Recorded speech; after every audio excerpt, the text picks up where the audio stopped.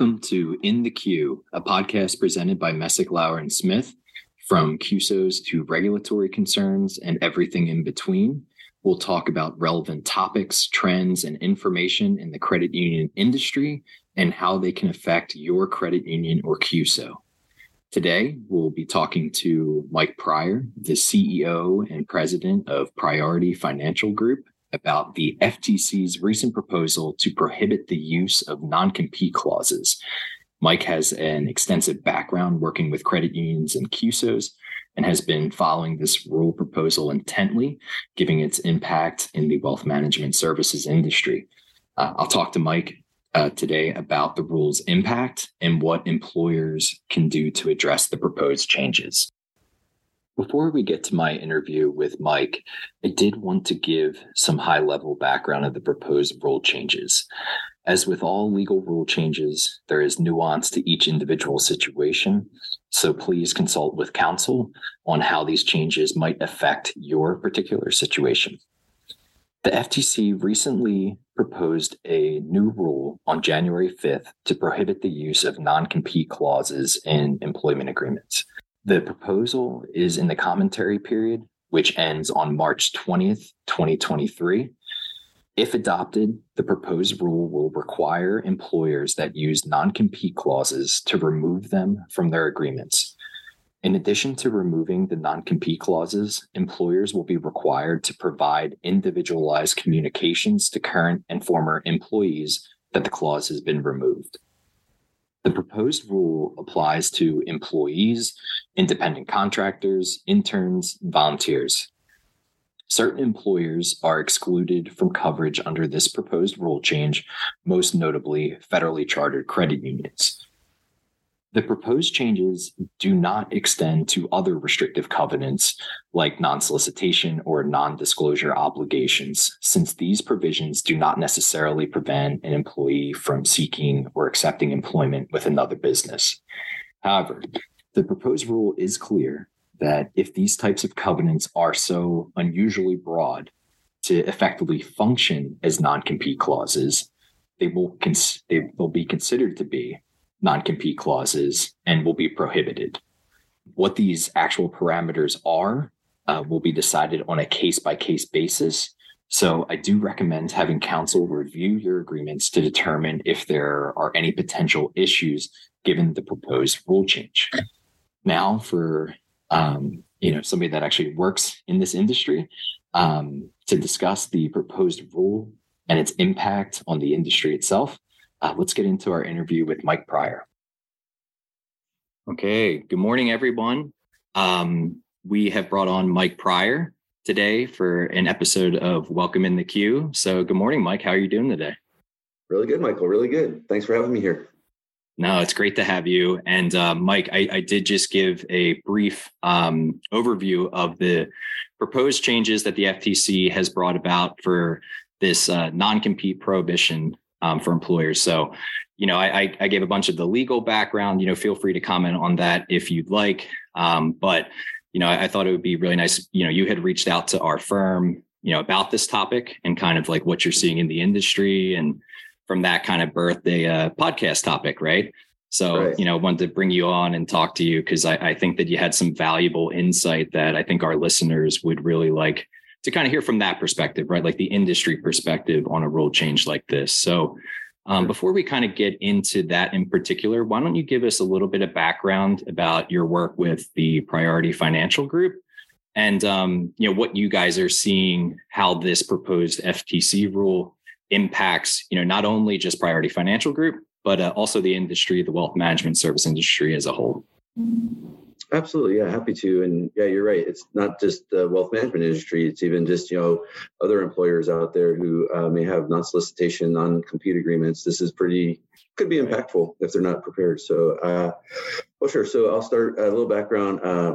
I've been helping credit unions for over 25 years. Priority Financial Group has, and served on the supervisory committee of my credit union.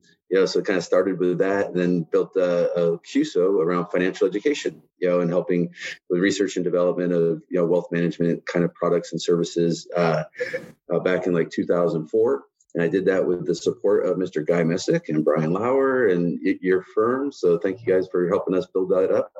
I think we've been together almost 19 years. So it's been a fun relationship, from that standpoint.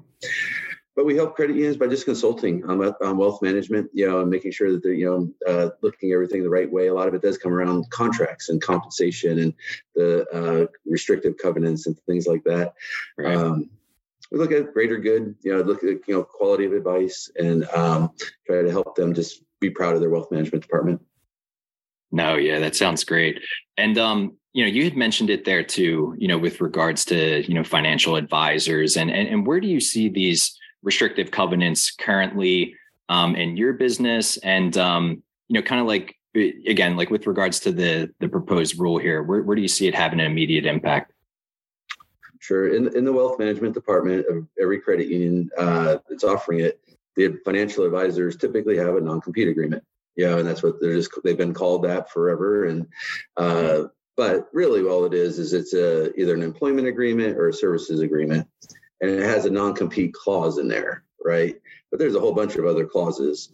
Right. What's happening now with this new FTC rule is the idea of taking out that clause. And we're all for it, to be honest. We've already taken it out. It's whether the rule passes or not, the whole non-compete language, whether it would stand up or not, isn't even necessary. From a real perspective, it's really just a matter of the non-solicitation being right and having enough carrots and things that you never have to even go there, right? So right. We can talk more about that as we go.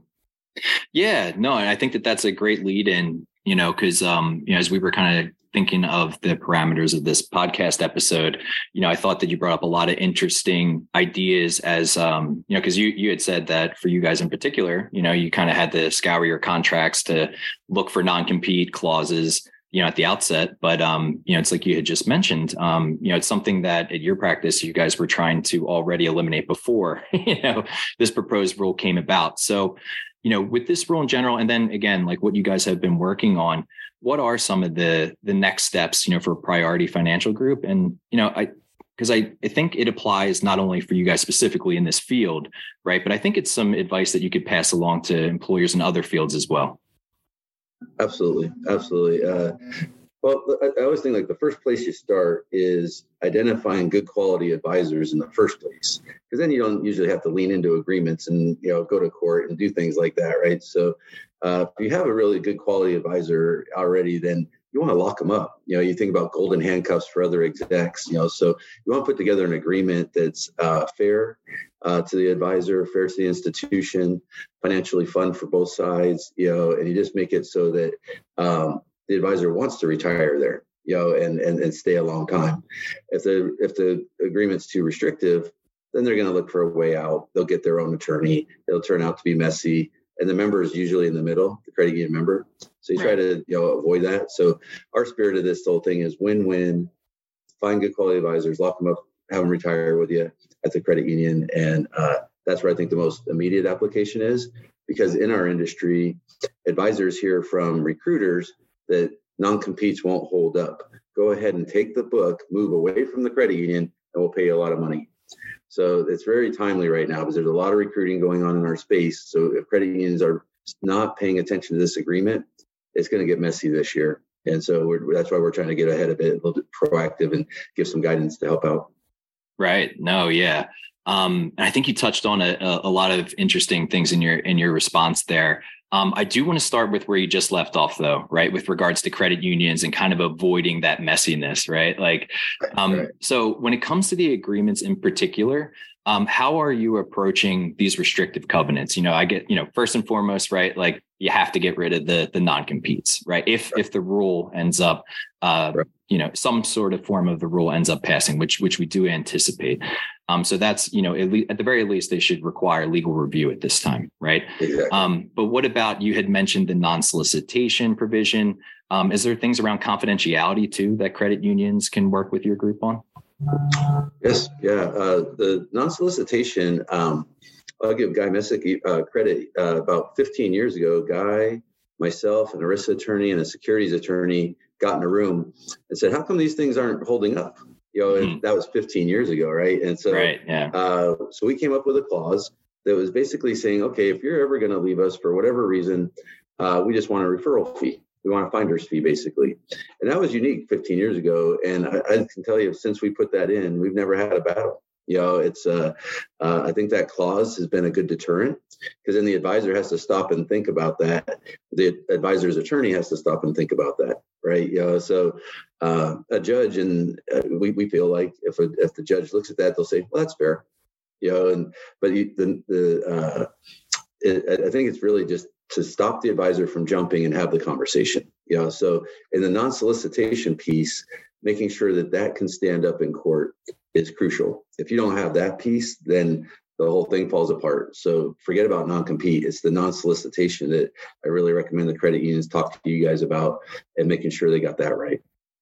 Yeah, no, I think that's a great point, because, right, for these restrictive covenants, right, and especially if non-competes are, prohibited moving forward, they have to be, narrowly tailored still, right, to actually protect, your business interest, while also not essentially functioning as a non-compete, right? So it's exactly. Right. So it's like finding that right line. So, as the attorney on the podcast, I always recommend having an attorney review for all these provisions. But the fact that you guys are emphasizing that yourselves, I think is very important, and an important message to convey to other employers. So that's like, with regards to the agreement itself, Mike, but, you had talked about some other ideas around, the relationships that you build with your employees, whether they're advisors or anybody else that could, work for you. So why don't you talk? And the other thing too, that you really touched on that I thought was interesting, was this idea of the, committing for long-term retention with employees. So why don't you kind of talk about that a little bit more? Absolutely have to. Advisors are hard to find. Good quality advisors are hard to find. So when you have a good one that you'd refer your friends and family to and you trust, you really do want to figure out, how do we make this work for the long term, right? So they don't even have to think about this. They're going to retire out with you. So having that transparency, having that conversation, because if you ignore it, there are other people in their ear talking to them about the benefits of leaving. Right. They're getting recruited a lot. So you really got to just open it up and say, hey, are you happy here? Would you like to retire from here? Let's talk about what that would look like, and then you get the advisor talking, and you come to an agreement, and win-win. So ignoring it's not a good strategy. It's better just to have that transparency, have the conversation. It's awkward maybe at first, but if you really like them, take them to lunch, take them to breakfast, say, let's talk about this, or figure it out. Or you hire someone like us to do it. Right. There you go. That's what we do. We know how advisors think. We know how they operate. We know the good ones from the bad ones, so we're pretty good at assessing that. And so we can tell you, hey, yeah, you have a really good advisor. You probably should lock them up, or don't waste your time on this one. Let's go just find somebody better, upgrade the position. So that's kind of been a niche of ours for a long time. We just understand that business, that industry. But one of the things that has come up is putting in, and we've done this for years and years. We've had several advisors retire with us because we just put a retirement clause in their agreement. And it basically just says, this is what it's going to look like when you retire from here. So then they have a vision. It's like, oh, okay. And there's a payout at the end. In a lot of institutions today, the advisors don't have a payout at the end. The only way they can monetize all their hard work is to steal the practice, go somewhere else and get paid for it. So that's why, again, you don't want to be silent on this. You want to talk about what retiring here looks like. And that retirement package that we put in place, years and years ago, cost the credit union zero. It's the incoming advisor who pays for it because they're inheriting a big practice. So zero cost to the credit union. So an easy thing to add. And thanks to you guys, you helped us, even tighten up that language here recently. But I think having a retirement package in place just makes sense, so that everyone's on the same page. Also, one thing that's come up recently too is key man insurance. If a really top advisor, something happens to them unexpectedly, they get hit by a bus, their family really doesn't get anything. Whereas if they were outside of the credit union, they make a lot of money. So putting together a term insurance, key man insurance plan, super inexpensive, takes care of the advisor's family, and probably the advisor would probably even pay for it if you're given the option. But it's just a nice strategy there to for the larger producers, the bigger advisors. That's just something on their mind. I've had those conversations with advisors. And with those credit unions, we're looking into it. No, yeah. Again, some really good advice there. And can't emphasize enough the importance of kind of building these relationships to maintain them, right? So I think that these are all really good options. Just like one final note too, because I do know that we've kind of been working through this ourselves. We've been discussing this topic. You did mention, this incentive in some situations for an advisor to try to take the business with them and move on, right? How are you addressing that contractually? Like, are there any advice that you can offer to kind of, because I think, again, you had mentioned retirement plan, you had mentioned transparency in employee relationships, and those are great practices. Is there anything else that you guys do, or at least look at on a case-by-case basis? Yes, we've definitely had negotiated separations. I guess best way to put it. So, right. If we build that relationship with the advisor, so they don't just sneak out in the middle of the night, but they actually come to the table and say, hey, this isn't for me, time to go. Or even the credit union might feel that way. It's like, you know what, they're a good advisor, but maybe not a good fit, or we're going in a different direction. We actually had a credit union sell their practice to the advisor, so that was interesting. Okay. I hadn't seen that before. And, but we've had others where the advisor just exits the credit union, but still serves the members. So that's worked out really, really well for both the advisor and the credit union. So there's ways to lower like FTE for the credit union by doing some of these things. So there's some other strategies that, synergies that works for the credit union. So, but having a negotiated separation plan, like who's going to have that conversation? What are we willing to do? Each credit union is a little different, so you got to, each advisor is different. So it's just having some like kind of, I don't say neutral party, but somebody who's respected on both sides. Right. Kind of facilitate that conversation. We've seen it happen several times, and it's worked out well. Okay. No, that's great. So yeah, I was going to say, Mike, I think that we pretty much like covered all the topics here that we kind of hashed out, before hopping on and pressing record. But is there anything else too that, again, I think this is all great information. We started this with a pretty high overview of what the legal changes look like. And, we're kind of ending it here, just really focusing on that employer-employee relationship. And I think that that's the right mentality. Legal changes are constant, right? They seem to be ever changing. But maintaining strong employee relationships is definitely a great keystone to start with. Absolutely. And I will mention that in some of these credit unions, the advisors aren't their employees. So that's actually another good point, right? If they're independent contractors or they're employed by the broker dealer, what's called a managed program, then you're relying on the broker dealer to enforce, right? And so those you definitely want to review those contracts and see what that looks like from a credit union perspective. Where are your protections, right? Right. And we've seen one go really bad where basically the broker dealer supported the advisors and not the credit union. The advisor stayed with the broker dealer, even though the credit union was wanting them out. And the broker dealer helped them keep the assets and keep growing and going against the credit union. So that's a really good point, that if they're not employees, these agreements are even more important. Right. Make sure you're protected, and we're happy to review them. We know what to look for, and you guys can help look them over too, from a clearly legal perspective, but from an operational perspective, we can help with that too. No, it's great advice. A great note to end on as well. Mike, if people do have any questions about, Priority Financial Group, or just have some questions about maybe this new rule, what's the best way they can reach you? Oh, sure. Thank you. On LinkedIn, for sure, Mike Prior at PFG. And my email address, I'll share that here, is Prior, Prior, M as in Michael, at pfgteam.com. All right, great. And we'll make sure to share that information as well. Mike, again, can't thank you enough for hopping on the podcast to talk this issue through. Very relevant right now. So can't wait to hear more, and we'll be in touch. All right. Thank you, Michael. Appreciate it. Thank you, Mike. Bye-bye. That's it for this episode of In the Queue. Thank you again to Mike Prior for joining the podcast today. Mike offered some pretty valuable and timely insight with regards to what employers can anticipate with regards to the changes proposed by the new FTC rule on prohibiting non-compete clauses. Make sure to subscribe to this podcast feed to receive the latest news and information in the world of credit unions and CUSOs. I'm Mike Heller. Thanks for your time today and listening. Until next time.